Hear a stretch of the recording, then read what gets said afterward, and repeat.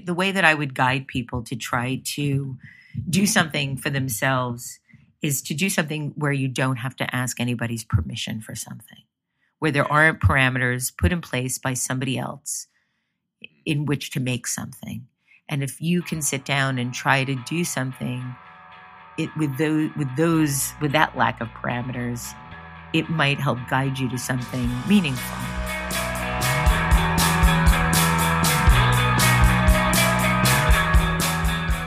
Hello, everyone. Welcome to Overtime, Dribble's official podcast. I'm Dan Cederholm, your host, and this is episode 29 with Debbie Millman. Where do I even begin with Debbie? She's had an amazing career over the years. Was named one of the most creative people in business by Fast Company. She's the founder and host of Design Matters, the first and longest running podcast about design. She's interviewed over 400 artists, designers, and cultural commentators. She's the author of 6 books. She co-founded with Stephen Heller the world's first graduate program in branding at the School of Visual Arts in New York City. She's appeared in publications like the New York Times, New York Magazine, Print Magazine. She's a former president of the AIGA.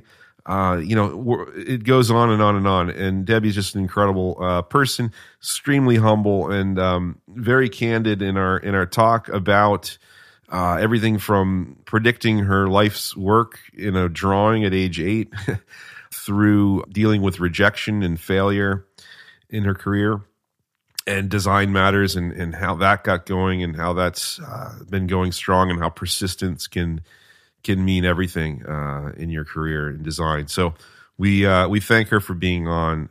It was a real pleasure to talk with her. This week's episode is brought to you by Wix.com. Push the limits of design and start creating beautiful, impactful websites that are uniquely yours with Wix. And we'll be talking a little bit more about Wix further into the show. I also wanted to take a minute to mention Hang Time Seattle. This is Dribble's forthcoming one-day event in Seattle on May 15th that we've lined up. It's our second event like this. We did one in Boston last year. It's a very great event, full day of speakers plus an after party. This year we've already locked in at Aaron Draplin, Dana Tanamachi, Koi Vin, Nathan Yoder, and several more. You're going to want to go to dribble.com/hangtime to get tickets. There's an early bird discount running currently. So please go over there and get tickets for that. It's going to be a great event if you're in Seattle or near Seattle or want to go to Seattle. You're going to want to be there. And the whole entire Dribble team will also be in attendance as well. So it's going to be a great time. But for now, let's get on to our chat with Debbie Millman.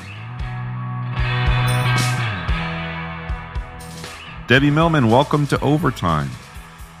Thank you, Dan. It's great to be here. Oh, it's awesome to have you here. Such an honor. You have such an amazing career and so many stories, and I'm just really excited that you've taken the time today to talk to us. So super excited. And you're a host of Design Matters, which is the first and longest running design podcast, which is super impressive. You've interviewed over 400 people for that show. I'm wondering, because I'm kind of nervous right now because of that. Because you're this, like, the veteran here, and I'm not. And but I'm wondering, after 400 people, do you get nervous? Has anybody made you nervous on this show, or is it like second nature at this point? Oh my goodness. Have you listened to my recent episode with Marina Abramovich? I was so nervous that the first word out of my mouth, I flubbed. The first word, it was like, marulabla. and so she was so kind and generous about it. So first of all, I left this in the episode. So if anybody listens to it, it's the very first thing you hear. You hear me flub, and then you hear Marina say, "Okay, Debbie, breathe." And then I go like this. She's like, no. Breathe from the center. And then we start breathing together. And she goes, in, 1, 2, 3, exhale. Inhale, exhale. Okay. All right. Now you can ask me question. Wow. Is it weird that I was breathing there along with you? I think I need to do that, actually. That's brilliant. So yeah, you could hear I was so nervous that I couldn't even say one word without making a mistake. Well, yeah, I mean, I think I need some breathing. So that must have helped, though, the rest of the episode. Well, I was so self-conscious about breathing. I think it just made it even worse for me. But she was so kind that somehow evened it out somehow. Well, that's great. I mean, so this is great for me to hear, because I figured if you've interviewed 400 amazing people. Okay, Dan, breathe. Yeah, exactly. I need. Okay, I need to do that as well. So that's incredible, and I want to start off really with, if you don't mind telling us the story of this drawing you did when you were 8 years old, I believe. Yeah, 8 years old. And it's incredible because, it's impressive because you were 8, and it actually looks amazing. There's like a lot of detail in it. I know. I was really impressed by it. Yeah, I was super impressed, and I love the story behind this because you drew this, and it kind of predicted your life's work in a way. Yeah, right? it really did. It forecast everything that I've done in my adult life. Well, to give some background, it's a drawing that I found. My mother moved from Queens to Florida, like all good Jews.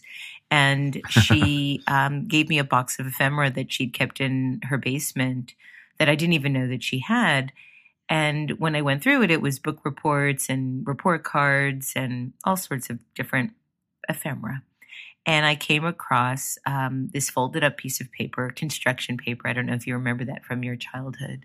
Yeah. And I opened it up. It was very thin, and I very gingerly opened it up because it was folded in 4, and I saw this drawing, and it was something that I had no recollection of doing, but it was clearly my style. And when I looked at it, I realized that without knowing what the future had in store for me at 8 years old, I predicted a lot of what I ended up doing. And I'm a native New Yorker, but at the time I was living in Queens, Howard Beach, Queens, and had only visited the city maybe 1 or 2 times to visit my dad when he was working at a pharmacy called City Drug right near Carnegie Hall. And so I guess that was my vision of what the city looked like. And so I drew a street scene, a city street scene, a Manhattan street scene with stores on the street and vehicles driving and people walking. And I'm walking with, I believe I was walking with my mom. I drew a little girl and a mom, and she's wearing a very popular Barbie outfit of the time, which I believe is called Tangerine Dream. And I then labeled all of the various buildings and vehicles. So the bank was labeled bank, and the dry cleaners was labeled dry cleaners. And the bus was labeled bus, and the taxi was labeled taxi. But then I drew a delivery truck, a big delivery truck, which said potato chips on it. But in addition to the words potato chips, I also drew the Lay's potato chips logo. And so there I am looking at this drawing like 40 something years later. And I realize, okay, I am living in Manhattan, and I go to the dry cleaners and the bank, and I'm on buses and subways and taxis. And I spent most of my career drawing logos for a living. So there you have it. Just trust your inner artistic instincts when you're little, and it will tell you everything about what you should be doing. I love it. I love that because I grew up in rural Vermont, so I'm trying to think like my drawing of the world back then would have been, green hills and blue sky, and that's it. But yours has so much color and just energy, it like captures the city, which is awesome. And the Lay's, so you were drawing logos at 8 years old, really. from that moment on, was that sort of apparent that you would go into design and creating brands and things? No, I at that time had no idea what I wanted to do. But I was making everything at that point. I made a magazine with my best friend named Debbie.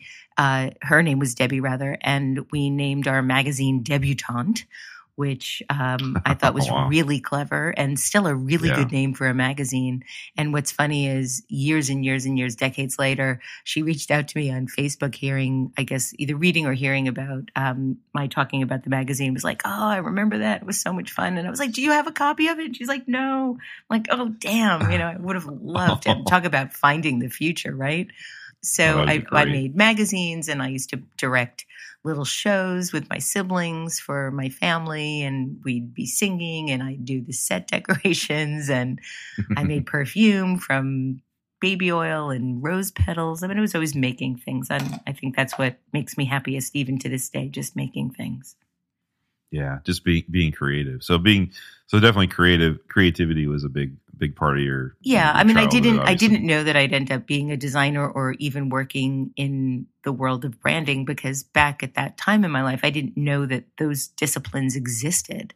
I mean, I thought maybe I'd do something with art or something with writing. I knew I'd like to write poetry, but I had no idea. And as I think, much as my parents might have loved me, I don't know that they gave me particularly good guidance about what was possible. I was extremely insecure about what I could and couldn't do, and really, from a very, very early age, operated out of a sense of fear as opposed to abundance or power. I was always worried that I wasn't good enough to do pretty much anything, and have had to spend quite a long time trying to deal with that and understand it and try to get over it. Yeah, that sounds familiar. That's imposter syndrome, right? It's sort of that's the way I think of it. Like, I can't be an author or a designer, or those are things other people do. Yeah. Yeah. And I did read or hear somewhere along the line, you were talking about failure versus rejection. And I think you were saying that rejection, in your mind, rejection is sort of worse than failure. I don't know that one is worse than the other, but they're very different. I mean, rejection is when somebody says to you, "No, we don't want you," or "You're not good enough. You're not the right fit," whatever it is, and that is something that tends to be external. Failure is a sense of, I think, giving up. You can only say you failed once you give up. In the meantime, you're still trying. You might have obstacles and hurdles that you have to overcome, but you basically throw in the towel and say, okay, I've done everything I can do, and I don't want to do any more. And so that's self-directed in a lot of ways. It might be as a result of marketplace conditions or any number of things, running out of money, but you still are fundamentally making the decision that this is it, I'm done. Whereas rejection, somebody else is telling you, you're done, we don't want you. So I think they're very different things. And for a long time, I thought that a whole bunch of the things that I wanted to do that I wasn't able to do were as a result of failure. And I realized, no, it's actually not it. It was a result of being rejected. And so it's up to me then to decide if I want to ultimately take that stance of being rejected and have it be the final stance. Or do I want to say, you know what, I still want to do this anyway, and I'm going to figure out a different way to do it. And that's pretty much what I've tried to do, despite quite a lot of rejection, even rejection that I still get today. So it's not like easy street. You get to a certain point and you have some success, and therefore that just begets more and more success. It certainly helps to have some success in terms of credibility and some sense of accomplishment internally, but it doesn't mean that everything else that you try to do, you're going to be able to do smooth sailing. That's both good and bad to hear, actually, for me, because seeing like if Debbie Millman gets rejected, oh my God, I get rejected. I get rejected on a regular basis, and I'm not surprising joking. to me, though. I mean, because I do. you've had so much success and experience and confidence. I would gather from that. Well, I mean, confidence is a really slippery slope, and I've talked about this before. But for your listeners that might not have listened to my podcast or even know anything about me, it's really worth talking about again. And that is a conversation that I first had with a really incredible writer named Dani Shapiro, who writes magnificent memoirs. And she was on the show a couple of years ago. And we, after every episode of Design Matters, I do the show, I tape it live in front of a student audience, sort of like the way James Lipton does inside the Actors Studio. So there's an audience there. Yep. And after I'm done with my interview, we come out of the sound studio and we sit in front of the students, and the students have an opportunity to ask my guests direct questions. And the guest chooses who to pick. And so it's, I'm not part of that. I'm just sitting there observing. And somehow the conversation with Dani after the podcast was taped came upon the topic of confidence. And I wish that I taped this because it's really one of the most significant conversations I've ever had. But Dani ended up saying that she felt that confidence was overrated. And that immediately piqued my interest. At that time, there were a whole slew of books that had just come out on confidence, and I'd gotten them all, and I was avidly reading them. And when she said that confidence was overrated, I was like, whoa, what do you mean? And she felt that if you really look at it, most sort of obviously confident people are kind of often obnoxious. And I agreed. And what she felt was more important than confidence was courage. And I asked her why, and she felt that courage is taking a step into doing whatever it is you want to do without knowing whether or not you're going to be successful. And that's more important. People wait for confidence to be able to do something. And so I started to think, well, what is confidence? What is confidence? And it took me about a year to come up with a definition that I felt was accurate. And so I feel that confidence is really the result of one thing, and that is the successful repetition of any endeavor. And once you have successfully repeated any endeavor, you then begin to expect that you can do that. And that's confidence, the expectation that you're going to be able to do something to completion and do it well. And so the best example that I can give people is driving. When we start driving, the first time we get behind the wheel, most of us are really nervous. We turn on the ignition. We have this vehicle that we are now in command of, this huge instrument of possible destruction.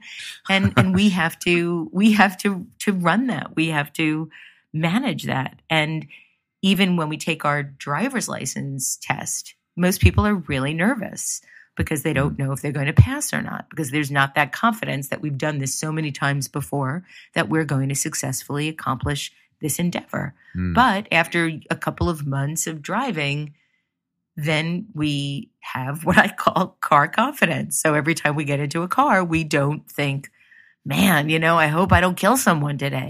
We have the sense that we can drive successfully. And I think that's with any endeavor. You do something the first time. I can't even think of anything that humans do the first time that we do successfully. We can't walk successfully. We can't talk successfully. We can't do almost anything successfully.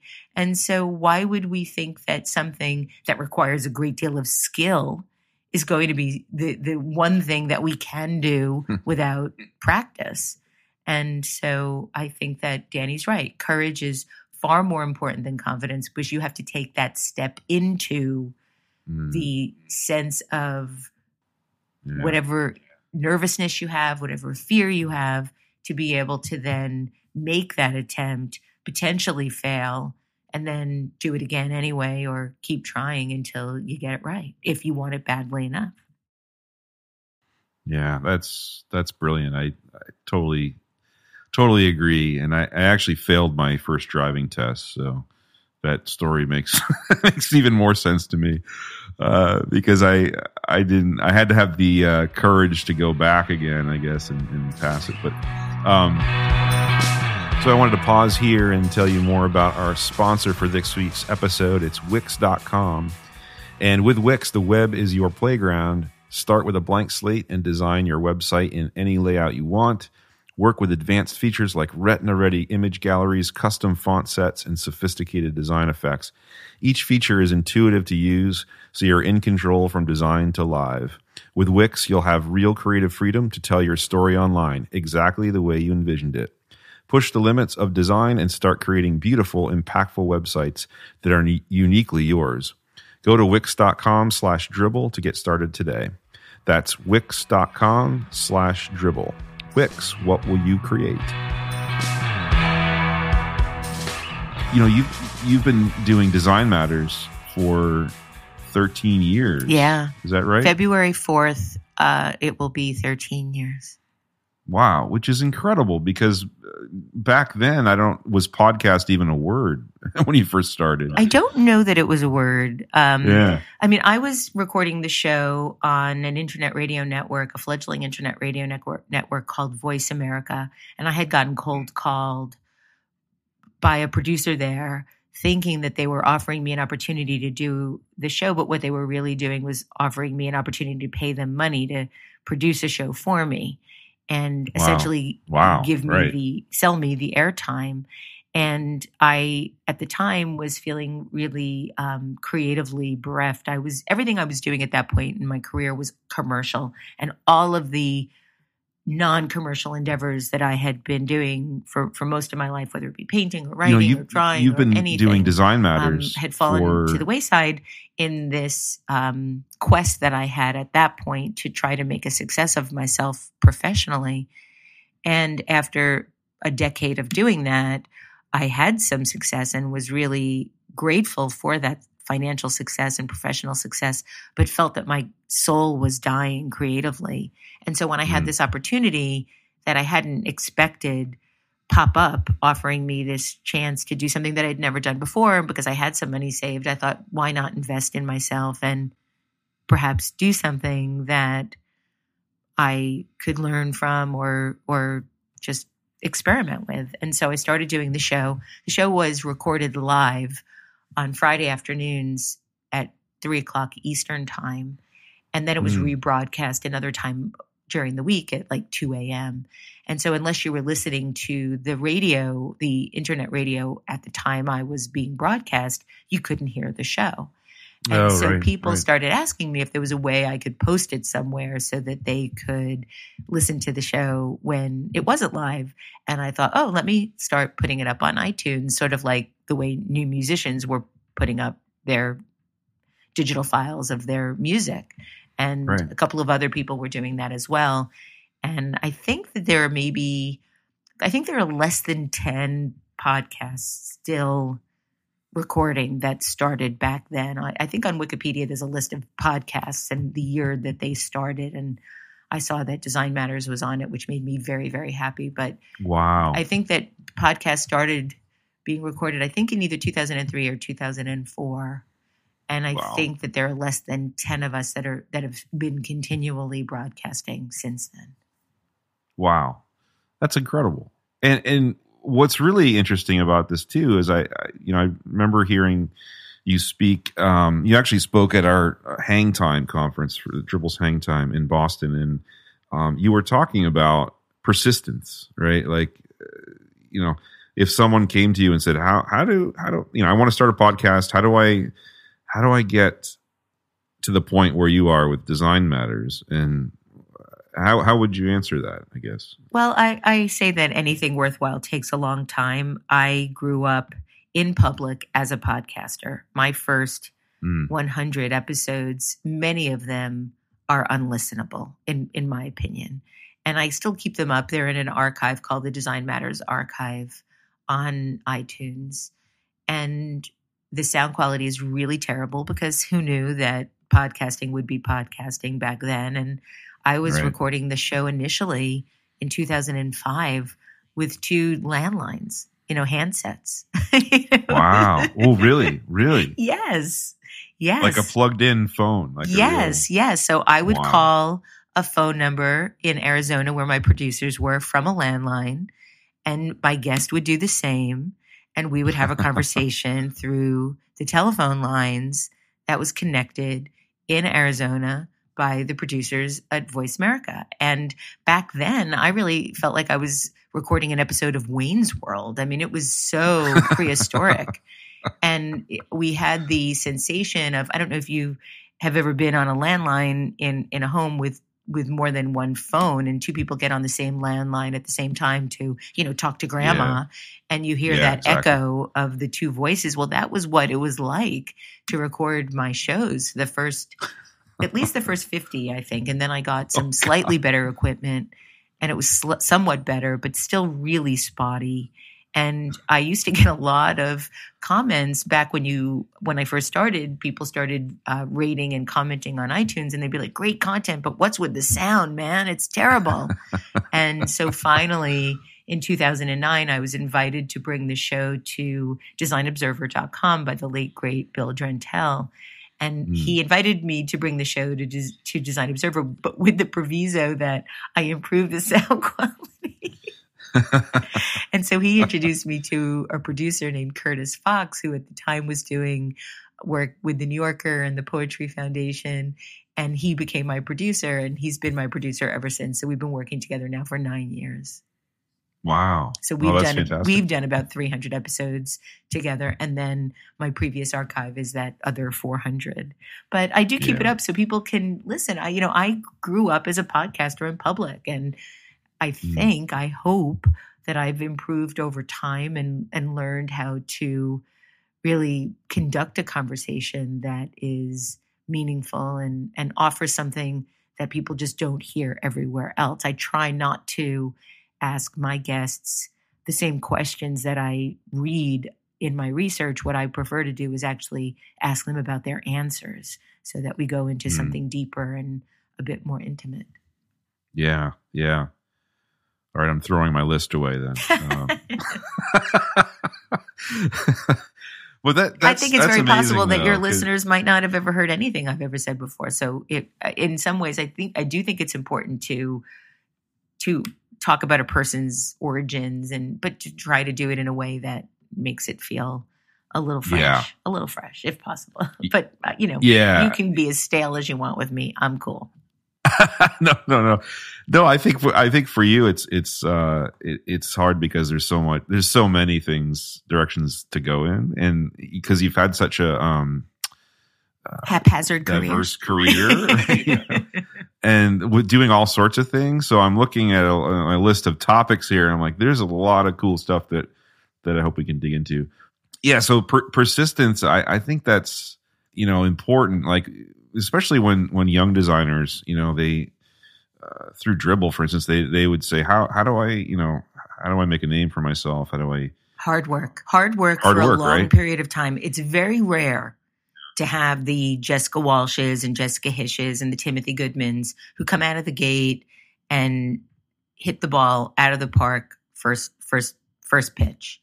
It's really rare. For every one of those, there's probably 100 or 200 or 300,000 people that are slogging away at trying to figure it out.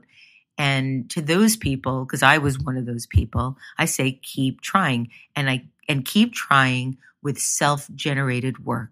I don't think it's possible to make a name for yourself doing work for other people. I think that the way you make a name for yourself is doing original work on your own, which doesn't mean you have to quit your job to do it. I was doing Design Matters while I had 2 full-time jobs, one at Sterling Brands and one at the School of Visual Arts. So I had a day job at Sterling and a night job at SVA, where I've been running a graduate program. So you make the time to do what you want to do. And that gets back to the other thing that I say all the time, which is, busy is a decision. If you say I'm too busy to make self-generated work or to make work that I feel is different or attempts to be original in some way, then it's just not a priority. It's just not something you really, really, really want to do, because we somehow find the time to watch Game of Thrones or House of Cards or Homeland or whatever it is. And so, if we have time to binge watch a TV show or spend 3 hours last night watching the Grammys, we have time to make work. Yeah. Yeah. You have to, if you love what you do and you believe in it, then it, being busy doesn't seem like a chore, right? Yeah. I mean, I feel like it's not really work then. It's really a labor of love. Now, that being said, I do have to really be clear that I am not married and I don't have children. And that does make my time a bit more elastic. But I do feel that because I ran a business for 22 years of at one point 150 people and a graduate program with 20 plus students, it did make my time a little bit more complicated and restricted, but it was still important enough to me to try to make something that was non-commercial, that was from my heart, without restrictions. I think the thing that you can do, the way that I would guide people to try to do something for themselves is to do something where you don't have to ask anybody's permission for something, where there aren't parameters put in place by somebody else in which to make something. And if you can sit down and try to do something with that lack of parameters, it might help guide you to something meaningful. Yeah, I totally agree with that. And that's actually an interesting opposing opinion about, well, some people say, well, you shouldn't show work that isn't real, if it's not what from is a real? client What does or real something, mean? If you're creating a visual essay, if you're creating a graphic novel, if you're creating some type of visual identity for something that you've created, how is that not real? How is that? I mean, I think that real is a subjective word. If you mean it's not being sold in the marketplace and people aren't buying it, well, then I don't know that Design Matters would qualify because it's free. Yeah. Interesting. Yeah, no, I totally agree. I love that. I mean, how did Dribbble come about? How did that happen? If somebody had said early on, well, who are you making this for? Is it real? I mean, yeah, true. Yeah, no, that was real is on a spectrum. Certainly a side project, like gender and identity. It's, I think, real is on a spectrum. Yeah, absolutely, and that's good news for everybody that's creative. I think you got to start making stuff, even if it's just for you initially. And then the other part of it is, why are you doing what you're doing? If the goal is fame and fortune, it's not really a good discipline to be experimenting in. There aren't that many graphic designers that are, independently wealthy. You might, true. if fame and fortune is really your end game, then maybe going into entertainment is a better bet. I think that meaning making is sort of what designers do. And if you're making something that's meaningful, then that's the reward. Yeah. I mean, financial independence is an amazing thing to have. But if that's the goal, you very well may risk creating something that's meaningful because you're in the pursuit of other things. And I spent a lot of time in the pursuit of other things, mostly because I was terrified of not being self-sufficient. And I wasted a lot of time in that regard. I felt that safety and security was the most important thing to me for a very long time because I didn't feel that inside. The one thing I can say is the pursuit of safety and security does not come with a bank account. It doesn't get solved with a bank account. That's what I mean. It's something that you have to work on that goes way beyond what you think you need in order to feel or accomplish that. And that can only come inside. I mean, I remember when I was in my early 20s, I remember thinking, oh, if I only had $1,000 in the bank, I would feel safe and secure. And, that was in the 80s. It was a long time ago. $1,000 was a lot more money than it is now. But then as soon as I had that, it was like, well, maybe I need 2,000. Because those things don't really make you feel safe and secure. If you feel insecure, you have to work on why you feel insecure. Yeah, and then it's 4,000, and then you're never secure. Exactly, it's a hedonic treadmill, and you always need more and more and more to fill you up. Mm-hmm. Yeah. Boy, I'm really taking you down a buzzkill here, aren't I? No. Actually, I look at it the other way. I look at it as encouraging for, I think as a young designer, and I was in this boat too. Very intimidated by just the industry and how do people break in? How do they get to where they are? I didn't go to school for much of anything actually, but I went to school. My degrees are in Russian literature and English literature. I joke now that I have a degree in reading. Oh, wow. I didn't study design. See, that's great to hear. So that's also great to hear, because I think once you have been persistent for a certain amount of time, you realize that people got to where they are from like you said earlier, from working hard and putting yourself out there and taking the risk and going back to Dani Shapiro's having courage to take the risk. I think that's something that everyone can do. I mean, it's not easy for everyone, but it's something that everyone's capable of doing, which is encouraging, I think. What did you go to school for? I went to school for, funny enough, audio engineering. Oh, interesting. Yeah, and I was a musician, and I just wanted to play music, and part of it was like, well, I don't know if I can make a living doing music, and maybe I can learn, maybe I can get a job recording it, and but never really applied that because the hours are crazy and all that. So I had minimum wage jobs, and then until the web came along, really, and that kind of changed everything for me. It sort of brought all the creativity into one place where I could learn by just reading people online, and the mystery of design for me kind of eroded away a little bit, I think, with the web and the internet and connecting, that way. I wish it did for me. Yeah. Is that same? No. I still feel like yeah. I find the whole web very mysterious and alluring and seductive, but really a mystery. Wow. Yeah. I mean, it helps to be able to know how to do things in the way that you do. I see. I don't have that same skill set.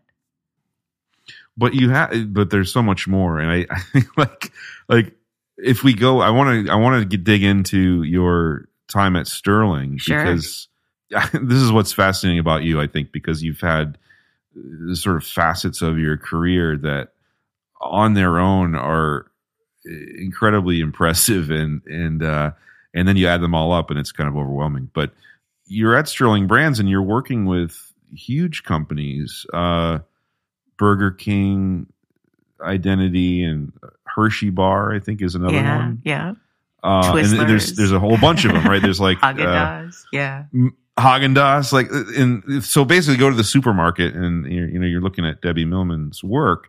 How did you get there? Because that's a whole different, going from drawing the Lay's potato chip logo when you're 8 to working on brands that are giants, Well, I would say that it was completely circuitous.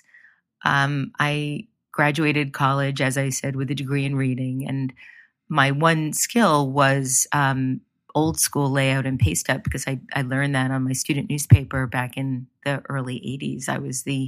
When I was a senior in college, I was the editor of the arts and features section of the student newspaper. And one of the requirements of the editor was to actually make the paper as well. We had to design and lay out the paper. And I very quickly found out, just by doing it, how much I loved it, and loved it maybe even more than editing and writing. Yeah. And when I graduated, I needed to be able to make a living. And the only skill that I had, the only marketable skill, was layout and paste up. And so I started out as a layout and paste up girl in a bullpen at a cable magazine, and worked in the design business for 10 years. I had my own business for a little while with a friend of mine named Cliff Sloan. He has his own business now. I left that business. He ended up selling it and making a lot of money. And I was really confused about what I could do and what I couldn't do, and I wanted so much. And I guess if I look back on it, I'd say my pervasive feeling all through the 80s and 90s was, or the first half of the 90s, was longing. I just longed for so much, and I didn't know how to make it happen. And what I thought was going to be the big job of my dreams at a company called Frankfurt Gips Ballkind in the early 90s ended up being a really ended up being a bit of a nightmare, in that the person that hired me didn't really like me very much. And at that point, I would say it was a career low, because this was what I thought would be my dream job. I thought this was going to be the job that would change my life, and worked really, really, really hard to get it. And then when I did, they didn't want to hire me as a designer. They didn't like my work, and they hired me as an account executive, and that meant I had to be managing other designers. And even that was a nightmare. And I mean, not that the job itself was a nightmare. It wasn't particularly fulfilling, but being there was hard because I wasn't liked by the boss. And so my advice to people is never go to work for somebody that doesn't like you, because it's never, ever going to get better. They're never going to wake up one morning and say, well, I'm really glad I did hire that person. It does not work. And I stayed there for about a year, and then I was so unhappy. And I got a cold call from a headhunter. And so the big theme here now is second time. Well, this was the first time I'd gotten a cold call from somebody that changed my life, because the second one was with Design Matters. But I got a cold call from a headhunter who had a job at a branding agency, but it was as a salesperson. So here I'd gone from being a designer to what I considered to be a rung down, which was an account executive. And now I was going potentially another couple of rungs down, not even managing the work, just selling the work and then giving it to somebody else to manage and somebody else to design. But I was so desperate to find another job that I went on the interview, I got it, and then became a salesperson at a branding consultancy called the Schechter Group in the early mid 90s. And for the first time in my life, I was good at something. As much as I dreaded the idea of being a salesperson, I think because of all of the experience that I had in my dad's pharmacy, working on the weekends when I was in college, growing up in that environment full of brands, having that sort of sense of, drawing a logo at 8 years old, I'd had this sort of instinctual knowledge and understanding and I don't know, allegiance to brands and branding. And so I was really good at it. And unfortunately, the company was in the middle of an implosion. They were merging with Interbrand, and my boss walked out one day and the creative director walked out. And at that point, I knew another headhunter and called her and asked her if she knew of anything out there. And she recommended that I meet with Simon Williams, who is the founder and CEO of this tiny company called Sterling Group. And he had bought the company out of bankruptcy from Michael Peters when it was the Michael Peters Group earlier in the 90s, I guess late 80s, early 90s.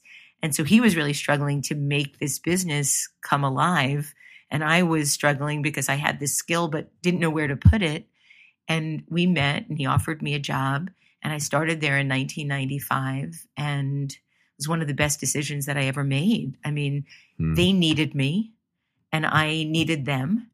And together, Simon and I created this business that for quite a long time seemed unstoppable. I mean, we were just in a real zone together. And we built this company. When I started, it was one small office, maybe less than 20 people, I would say maybe 15, 18 people.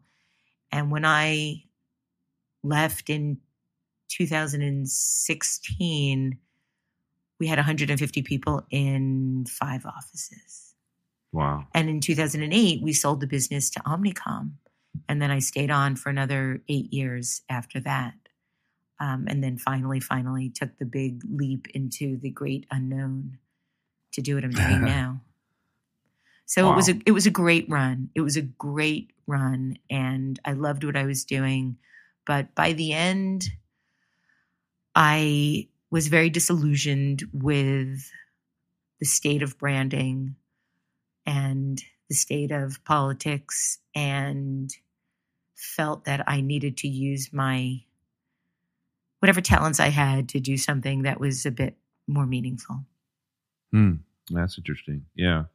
Earlier on, I think you had received, and this is kind of unbelievable to me actually, but you had received some criticism of some of the branding work that you were doing. Oh, you mean on Speak Up? Yeah. And I didn't know about that until recently in my research here, but I was kind of shocked at that because to me, working on brands like Hershey and Burger, that's impressive, and that's sort of like for someone that's into branding and wanting to do that to me, that's like that's where you want to get, the pinnacle of working with these brands that millions of people are going to see. So I was kind of surprised by that. Well, it was a different time. That was 2003, and what you're referring to for the people that might not know, I very unexpectedly found that I was being taken down by a weblog. It was the first ever design blog called Speak Up. And that year I had been asked to be a juror in AIGA's national competition. AIGA is the American Institute of Graphic Arts. And I actually had been invited to be a juror because I had been rejected from a brand experience group that I had already been on the board of. And when I applied to be on the board again, I was rejected when every other single person on the board was accepted. So I was the one person that was rejected from that. And I was really, really hurt by it. They apparently thought my work was too traditional. And I was really hurt. I loved being part of that group, and I loved working with AIGA at that time. And so when that happened, Rick Raffet, I guess as a bit of a consolation prize, asked me if I wanted to be a juror in the upcoming competition, in an effort to really still keep me involved. It was a very gracious and generous thing to do. And so I did it. But then when the book came out, when the annual came out, all the jurors had work in the annual to validate their being a juror. And my work was Burger King and some work we did for Star Wars. And so people felt that it was way too commercial and ugly, and that I had no business being involved in this prestigious competition, and that AIGA had sold out to us corporate clowns. And I was referred to as a she-devil who was trying to manipulate AIGA for my own benefit. Which, none of this could have been further from the truth. All of this couldn't have been further from the truth. I had actually been rejected by AIGA, and Rick was trying to give me a bit of an olive branch to keep me involved. And so at that moment in time, when that article came out in May of 2003, I really felt like the most hated person in design. I felt like everybody in the sort of establishment, which was AIGA, had rejected and hated me, except maybe Rick, and everybody in the anti-establishment, which was Speak Up, these young kids trying to make a difference and take down all the sort of monoliths around, had also hated me. So it was really hard. It was a very hard time in my life. I felt really profoundly rejected. I ended up writing in to try to defend myself ever so in an ever so dignified manner back then, and I think I held my own. And then Armin Witt, the founder of Speak Up, wrote to me separately and apologized for calling my work a pair of turds on the internet. But not, he didn't apologize for actually feeling that way. He actually apologized for articulating it in that way. Wow. But Armin and I have since become really good friends. I'm friends with his entire family. Wow. And he's actually one of my closest friends. And I am the godmother to his oldest daughter. So it's a very happy ending. That's incredible. It is incredible. It is really incredible. And Armin actually designed my website, my current website, debbiemillman.com. Wow. He designed it, and it's absolutely stunning. So yeah, you never know where life is going to take you. I say that worst moment of my life turned out to be the most important, because that notoriety then parlayed me into being able to write for Speak Up, which I did, which then resulted in my meeting Joyce Kay, the then editor-in-chief of Print Magazine, who then asked me to start writing for Print Magazine. And then it caused Emily Oberman, who was the president of the New York chapter of AIGA, to take an interest in my work. And then she invited me to be on the board of the New York chapter of AIGA.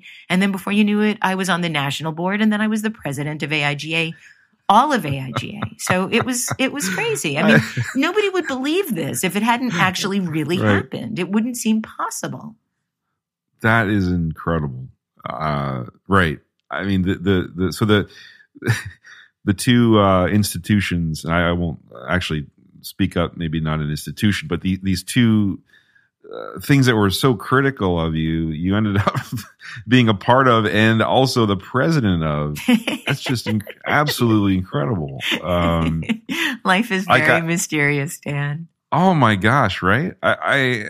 Yeah, that's got to feel good, right? After you were saying it was a tough time. Yeah. What was going on, but then to turn that around. It feels magical, actually. And, I'm not a woo-hoo kind of person, but I can't help but feel like that was just some sort of strange destiny. Yeah, I think it was. I'm glad it happened that way, because I think well, no, I shouldn't say that, but tell me if you feel like that experience helped fuel, another chapter of your career, I guess. Mm-hmm. Yes, absolutely. Yeah.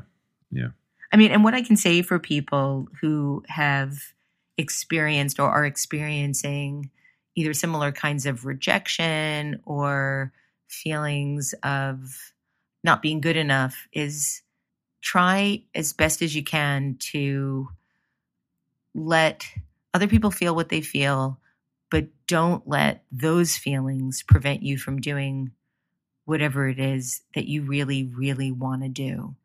If you really, really want to do it, if you let anybody stop you from doing something meaningful, then the only person that's going to suffer is you. And it might not be the right avenue or the right moment or the right opportunity, but if you want something badly enough, my feeling is you have your whole life to make it work. And if you feel that if you haven't done it by the time you're in your 30s, so what? So what? I feel like the longer it takes, the longer it'll last. I think that the people that make it really quickly have the then added burden of having to sustain that success for the rest of their lives. Whereas if you're a slow burner and then take time to be able to express what you want to express and do it in a way that gets the kind of response that you feel is important to you, then the longer it takes, then the more likely it is that you'll have more longevity. You'll just be doing it for that much longer. That's a really interesting perspective on that, and super encouraging. I think maybe instead of design, I can finally be that rock star I always wanted to be. I mean, even in this conversation, so my real first success, professional success, I mean, I had a couple of other things that I did that I was really, really proud of prior. But my first real sort of sense of accomplishment came when I started at Sterling in 1995. And even that took a few years to manifest. And at that point, I was already in my mid-30s. So, and I didn't really, really manifest something with Sterling until I was in my 40s. Yeah. There's give yourself some time and some runway. Yeah. That's wonderful. As a last question, do you still take cold calls today? Well, I don't get so many. I get a lot of cold emails, and I try to keep up with them. Emails. But I do get the cold call occasionally. I'm always nice to cold callers because I just feel like it's such a hard job. You have to be. But I do get a lot of cold emails. The issue that I have is just keeping up with them. But I do try. Yeah. But I'm not always as quickly responsive as I would like to be. Right. It's really hard. Yeah. No, it is. It's very hard. You're right. I guess back in the literal cold call days, the phone could only ring a certain number of times. And so, but Dan, you know what I tell people now is if you want to reach someone, the best way to try to get to them is by calling, because people don't really talk on the phone anymore. I mean, when was the last time you talked on the telephone?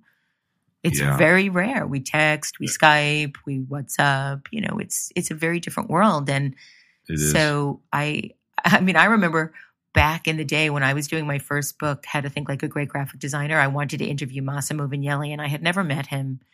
And I decided I would just call his studio, to see if I could speak to an assistant to see if I could arrange to interview him for my book. And he answered the phone. Massimo answered the phone. No way. Really? Talk about a tongue twister. I could barely speak. And yeah. So you weren't expecting him to I was not expecting him. And he was really nice and said, okay. And then because I was such a clod, when I first met with him and did my interview, I thought he pronounced his last name Vignelli. And he said to me, just as we were starting the interview, he said, no, Debbie, it's Vignelli. And I was like, oh God, I'm such an idiot. I'm such an idiot. No, but you're not. I mean, you called him and you took the risk there, and when it worked, and he talked to you, then that's fantastic. I mean, people given the choice, I think mostly are generous. Yeah, and I think you're right. I think calling somebody email is just too hard to keep up with, but calling. Yeah, especially if there's a big giant PDF associated with it. I mean, that's just a real obstacle. Yeah. Send people something in the mail that's beautiful, that's going to capture their attention, that is uniquely meant and made for them, or call somebody on the telephone. But email is just a lazy way to try to feel like you're being productive. Yeah. That sounded harsher than it is, but it is pretty true. I totally agree. I think, and physical mail, huge. It's funny. That's when we started Dribbble, we sent out, before it was Dribbble really, but we sent out, handwritten postcards and a T-shirt to people that I wanted to see, selfishly, I just wanted to see what they were working on. So I think it in a way, it sort of guilts people into checking something out more than an email would. Like, hey, I've got this new thing, check it out. I think if you send something physical, it'll capture somebody's attention, and if they like it, then they'll remember it. Yeah, absolutely. Well, this has been awesome, Debbie. I can't thank you enough for being on here today. Thank you, Dan. I really, really love what you're doing at Dribbble, and congratulations for all of your success. It's such a great, great thing that you're doing. Oh, thanks so much. That means a lot. And we're going to keep listening to you on Design Matters and find you at DebbieMillman.com. Keep up the awesome work. Thank you, Dan. You too. Bye-bye. Bye. This has been Overtime, Dribbble's official podcast. I'm Dan Cederholm, and thanks for listening to this week's episode. Please subscribe to us on Apple Podcasts or wherever you listen to podcasts, and we'll see you next time. Thanks again.